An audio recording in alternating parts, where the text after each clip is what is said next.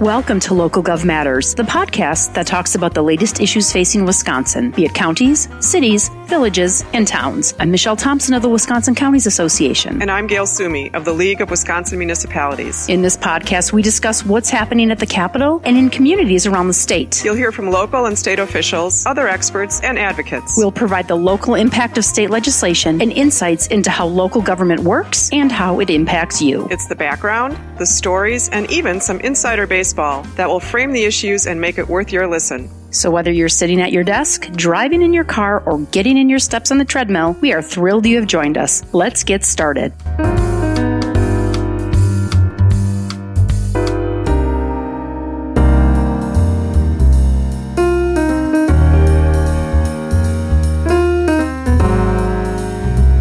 Welcome to Local Gov Matters. I'm Michelle Thompson of the Wisconsin Counties Association. And I'm Gail Sumi of the League of Wisconsin Municipalities. Today we are talking transportation, and we are excited to do it with the state's top transportation official, Wisconsin Department of Transportation Secretary Craig Thompson.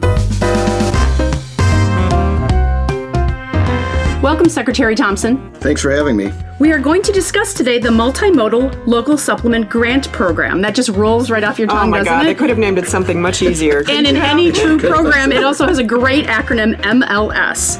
So the program provides $75 million to local and tribal governments in one-time general purpose revenue. Another acronym? GPR, as well as take a 10,000-foot view of the state of transportation here in Wisconsin. So earlier this month, WisDOT, another acronym, Wisconsin Department of Transportation, released information on their Multimodal Local Supplement Grant Program, or MLS. According to WisDOT, local governments, counties, cities, villages, and towns submitted $1.4 billion in applications. That's 1,596 applications that are being reviewed. The recipients, I understand, are expected to be announced in February, Secretary Thompson? Yes, by the end of February, we should be announcing them. So the program was funded with $75 million thanks to the legislature and the governor. And that sounds like a big number, but the number of applications that came in amounted to $1.4 billion. Before we delve too much into this, can you tell us about the MLS program? Absolutely. So, as you said, Gail, it was created in this last budget. And, I really want to make the distinction so people understand this because, about 90% of the road miles in the state are under local jurisdiction, either the cities, villages, towns, or counties. And it's been well documented that there hasn't been enough revenue for each of those levels of government to keep up the maintenance and upkeep and repaving. I know, of I have those my roads. favorite potholes, so right. I'm sure we all do. So the part of the budget that I think really helped get more, we didn't solve the problem, but we made progress on helping locals out with that was the increase in the general transportation aids.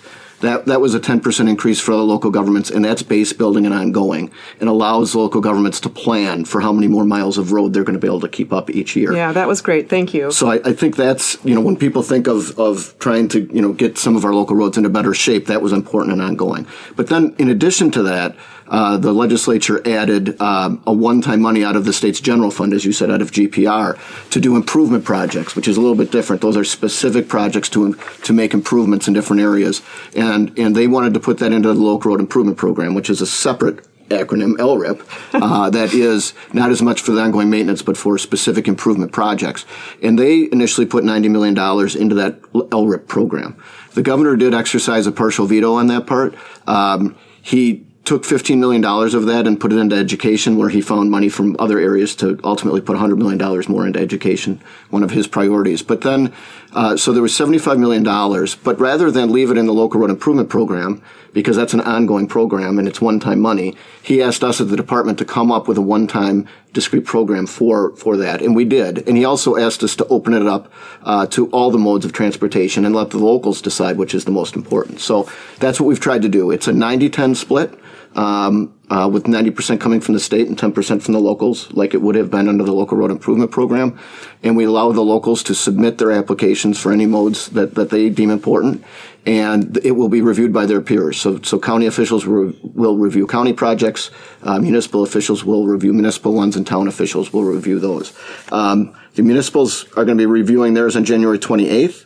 the county's on January 29th, and the town's on February 6th and 7th. And what does that look like, Craig? Is there a meeting in Madison? Are they going locally? What does that process look like? So we are going to be holding the meetings in Madison, and they will be going through. They've already gotten all of the projects and the grading criteria, and so they're going to come ready with that. It's not something they could do that day. It's, as you mentioned, just the sheer numbers of these is just been astounding. And in fact, we had asked some people to be on that committee, and one begged off, when he saw the number of applications that needed, the number of pages that he needed to review. All joking aside, it's really a lot of work that these folks have agreed to do. Yeah. We appreciate it, but I think they're in the best position to be able to really, and we're really trying to look at the economic development angle. They've got weighted criteria for economic development and really connectivity, which is another word, and to allow their peers, and if somebody has a project that's in their area, they will not vote on it for conflict of interest. Sure.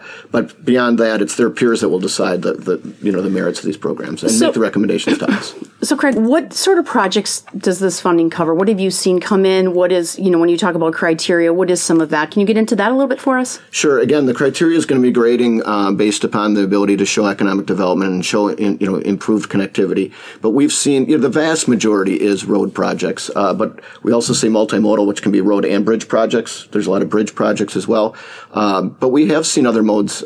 We've seen ones for bike paths or for transit or for harbors. So we are seeing the whole spectrum. But the vast majority is roads, and it will be up to these committees to review and make recommendations to us. We will ultimately make the final decision by the end of February. We're going to take a break here, and when we come back, we're going to discuss the applications that have come in so far, just talk about those numbers, again, the process a bit more, and then we're going to talk about the state of transportation overall here in Wisconsin.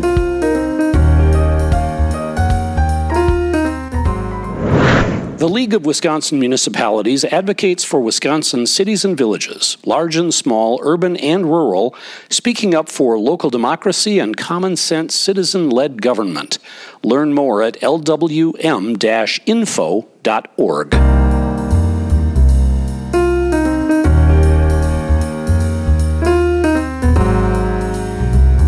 We are back. We are with Secretary Craig Thompson of the Wisconsin Department of Transportation. I'm Michelle Thompson. I'm Gail Sumi. We are still the same people, and we're still sitting in the same room.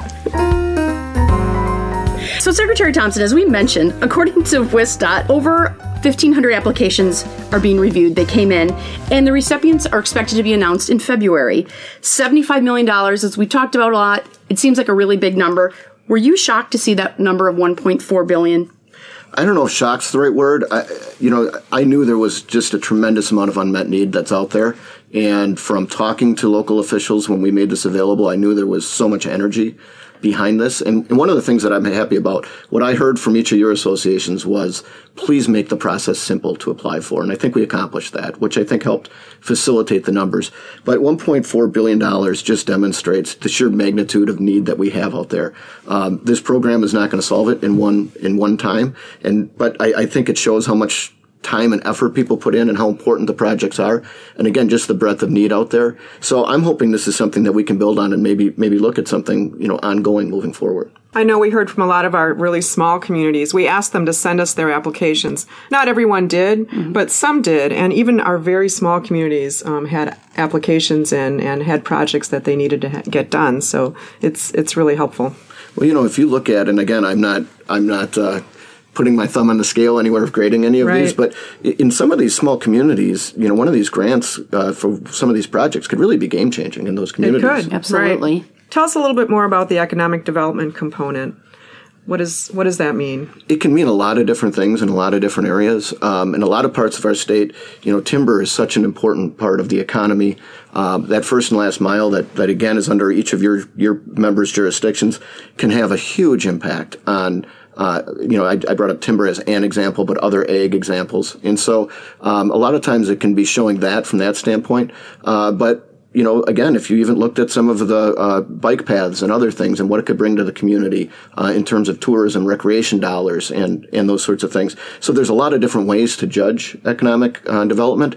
But again, that's going to be up to the local officials to make those calls. You also mentioned earlier connectivity. What does that mean? It's one of those words that we use, but... Yep. Well, when you think about transportation and really the our economy in our state and how it goes, you're really as strong as the weakest link, right? So you can have portions of a route be in really good shape, but if you've got part that's not, your connectivity is not going to be great. So right. I think we want to look at really how we're helping our economic partners in the state in agriculture, manufacturing, and others with their connectivity, so that we can move goods as well as people. You hear in other states, and this is probably true here, the number of bridges that are stressed. When you said that weakest link, that's sometimes what I think about, is that bridge that maybe can't hold the weight. Do we have those, and what does that look like in Wisconsin? We do. We're making progress on those bridges, but when they have to be weight restricted again, for heavy manufacturing, but for ag and timber, it can really add to their bottom line or their transportation costs. So we're inventorying the ones that we have left that are weight restricted. Some of them may be taken care of in this program, but it is one of my priorities that we look at that, have a list, and have a strategy that we can begin to really start ticking those off and moving forward. So, Craig, when this is all said and done, and when the grants have been issued, how will you deem this program a success? Looking back, will you say this is what worked, and this is really impacting the state of Wisconsin? I think that's a really important question because this is the first time we've done this. So I think when we are through this, we are going to want to look back, and I'm sure there's things we can improve upon. But I think, again, it's going to be looking at the communities and what did it do? I mean, what was the bottom line? Did it actually add that economic benefit that we looked at? Did it change connectivity? Did it allow manufacturers and egg producers and others to be able to lower their transportation costs? Did it bring more tourism and recreation to an area? Whatever that metric may be, we can go back and judge that and look at it. Well, I know Gail and I do deem ourselves as local government nerds, so I'm very excited to hear what comes out of the program. Secretary Thompson, is this a trend, this one-time funding versus a sustainable funding source? You know, as important as this program is, and I don't want to underestimate, $75 million can do a lot of good across the state, but I hope it's not a trend because I hope we can find the ongoing sustainable funding that we can do the planning and your members can do the planning. It doesn't mean that some one-time funding for one-time projects like this can't be important, but if we're really going to continue to make the progress that we started in this last budget and are able to plan, that companies are able to decide on buying equipment and a level of resources in terms of human capital, whether local governments can make the planning that they need to, we need the ongoing sustainable revenue that we can make long-term planning. So I'm hoping that while this is an important one-time use of money, that we'll continue to look at sustainable funding moving forward. Excellent.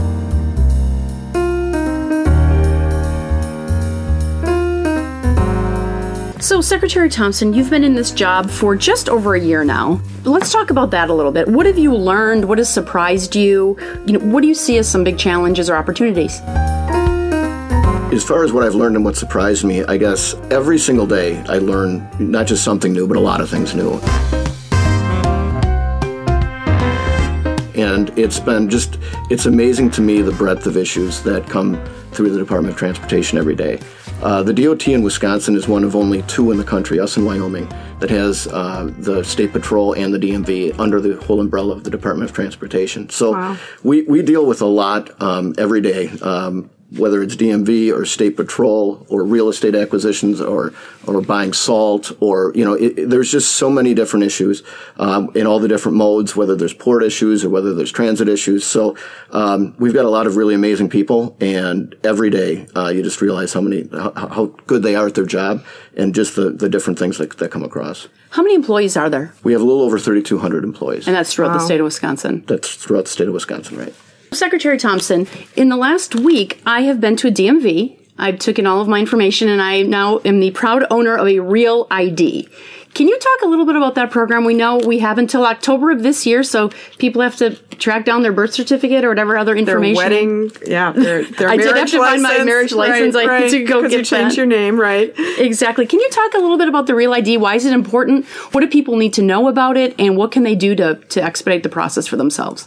Well, as you know, this is an issue nationwide that we have the Real ID that it can be interoperable and it can be used everywhere. And nationwide, the deadline is October of 2020. So our folks at the DMV, Christina Boardman, our administrator, they've been doing everything to get the word out. And every time you go to an airport and you go through, if your driver's license doesn't have the Real ID, they're supposed to remind you that you have until October to do that.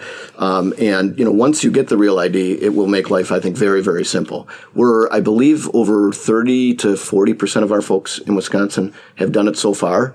But we need to make sure that we continue to get the word out, because if you don't get that real ID by October, and you show up, you're not going to be able to fly domestically. You'd need a passport and able to do that. So want to make sure that that's not a surprise to people, and that they're able to, that they get that, and that we don't have too big of a crush right at the end. We talked earlier about intermodal.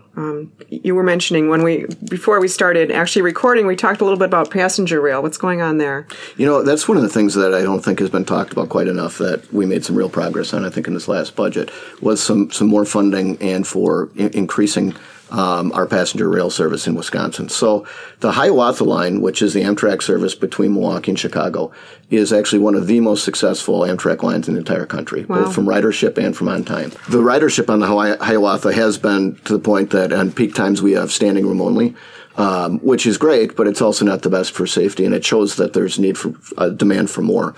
So there was, the administration had asked for $45 million more for passenger rail in this budget, and the legislature ended up including $35 million more, which is a significant increase. And so a lot of that, not all of it, but a lot of that we're using to make some track improvements down in southeastern part of the Wisconsin. Illinois is making some on their end.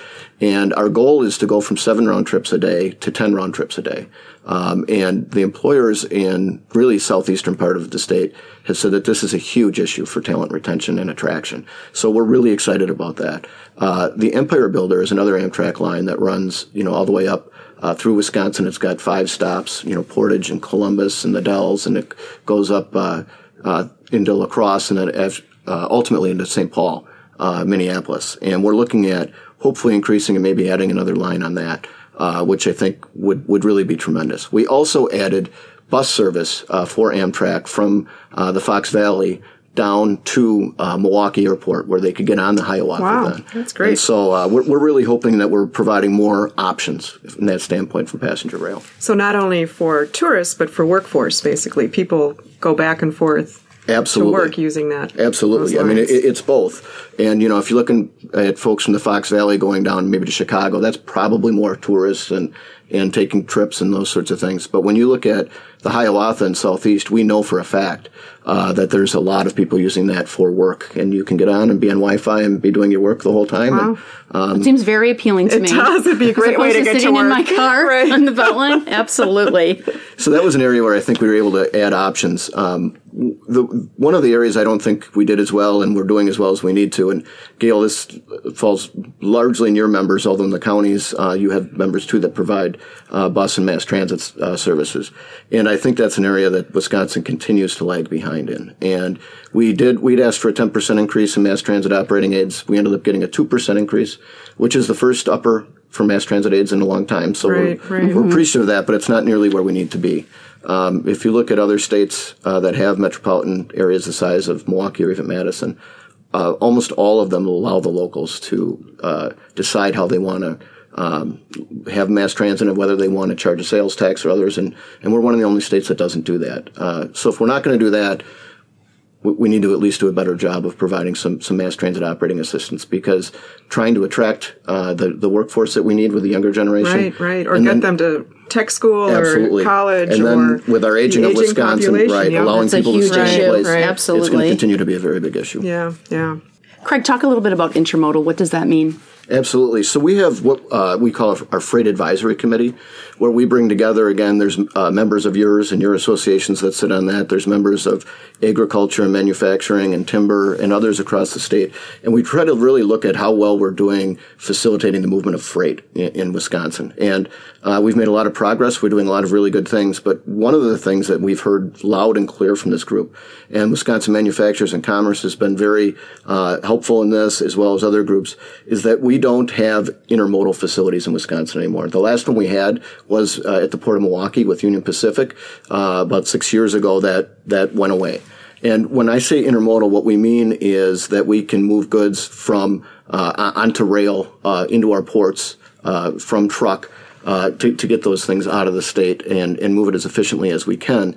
And so, as we know, the Class 1 railroads in our state, they're private companies. And so they run on their own economic models, and we have to in order for them to carry cargo, it's got to work for their economic model. So we can't dictate intermodal, but what we're trying to do is facilitate those conversations and our major exporters in the state to have those conversations with our various Class 1 railroads, whether it's Canadian National or Canadian Pacific or Union Pacific, and see if we can find really the proper mass that we can set up these intermodal facilities. Because we believe not only will that help our businesses in this state, but it'll take a lot of heavy bulk materials off our roads, lessening the damage on our roads. And so I'm really hopeful and excited. Some of our harbor assistance program grants help facilitate some of these things. And I know there's discussions going on again with the Port of Milwaukee. I'm hoping that 2020 we're going to announce that we're going to have an intermodal facility up again in that region. But we'd like to see even more than that. We'd like to see if we couldn't get some up in the Fox Valley as well to really help our timber industry and our egg industry and others be able to lower their transportation costs as they export goods to the United States and across the world. I've heard that some, and this is a complete aside, but I've heard that some beer manufacturers have to package their product because of the bad roads in like nice packaging so that they don't break the bottles. Is that true? Just thinking about that. We've actually we've heard that exact story, Gail, as you say. That City Brewery up in La Crosse area has talked about how they've had to bubble wrap their bottled beer so that it doesn't break. So they've had to actually hire additional people to do that. Wow. It takes additional time to get the beer packed into the truck. And again, that all adds to their bottom line. So we're hoping with some of the progress we made in this last budget, and if we can continue to improve our roads, that we won't have one broken bottle of beer. That's excellent. That's a good goal, That's I think, for our transportation system.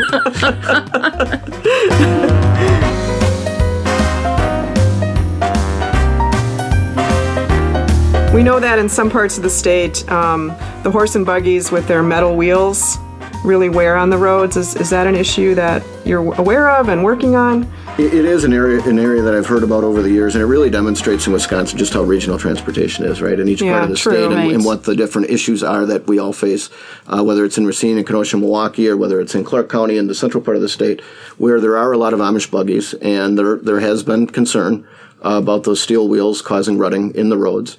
There's been conversations about separate registration fees for them. If you look at that from a dollars and cents, how much money that would raise, I'm not sure that it would really solve that problem. But it's a real problem or a real issue and concern. And I think a lot of it can be resolved by us getting locals the adequate funding they need to simply keep up their roads. But it is an issue that is raised, and I think will continue to be talked about. So just a couple softball questions, Craig. What is your favorite part of the job? I think it's the people that I work with and the breadth of issues that come across my desk every day. And interviews like this one, obviously, this podcast. On a Monday morning, it's just rolling off our tongues. You talked a little bit about local funding, and as you know, local registration fees have been adopted by several cities. Do you see that as a continuing trend? It's really gone up. I think there are 20-some now that wheel taxes in counties. Have wheel taxes at county and city village level. Well, as they say, everything rolls downhill. And people don't always say everything, but I'll say everything rolls downhill. And, the local governments are the last resort. Your members are the folks that have to actually make sure that the roads are provided for and the condition of the roads are adequate for their citizens. So I think it's been the result of really about 20 years of underinvestment, not keeping up from the state, that locals have been forced to have to increase local wheel taxes. It is a user fee. It does go towards the infrastructure, but I think there's better ways to do it. And I'm hoping we started in this last budget towards more sustainable statewide funding, and that we can share some of that with the locals. Again, a 10% increase in general transportation aids, and I'm hoping that that's the beginning of a trend that we are able to look at statewide resolving these, and that we're not just relying on forcing locals to increase these wheel taxes at the local level. That would be great. We'd look forward to that, frankly, a sustainable source of funding. That concludes this Local Gov Matters 2.0 podcast. Thank you so much to our guest, Craig Thompson, Secretary of the Wisconsin Department of Transportation, also known as WisDOT. As always, you can find Local Gov Matters on your favorite podcast app, from iTunes to Podbean to Stitcher. You can also link to the podcast from the WCA or the League homepages. Thank you to our community radio partners as well: Sun Prairie, Oshkosh, Wapaka, and Rice Lake. As always, we encourage you to contact us with any suggested show ideas. We'll see you next time on Local Gov Matters.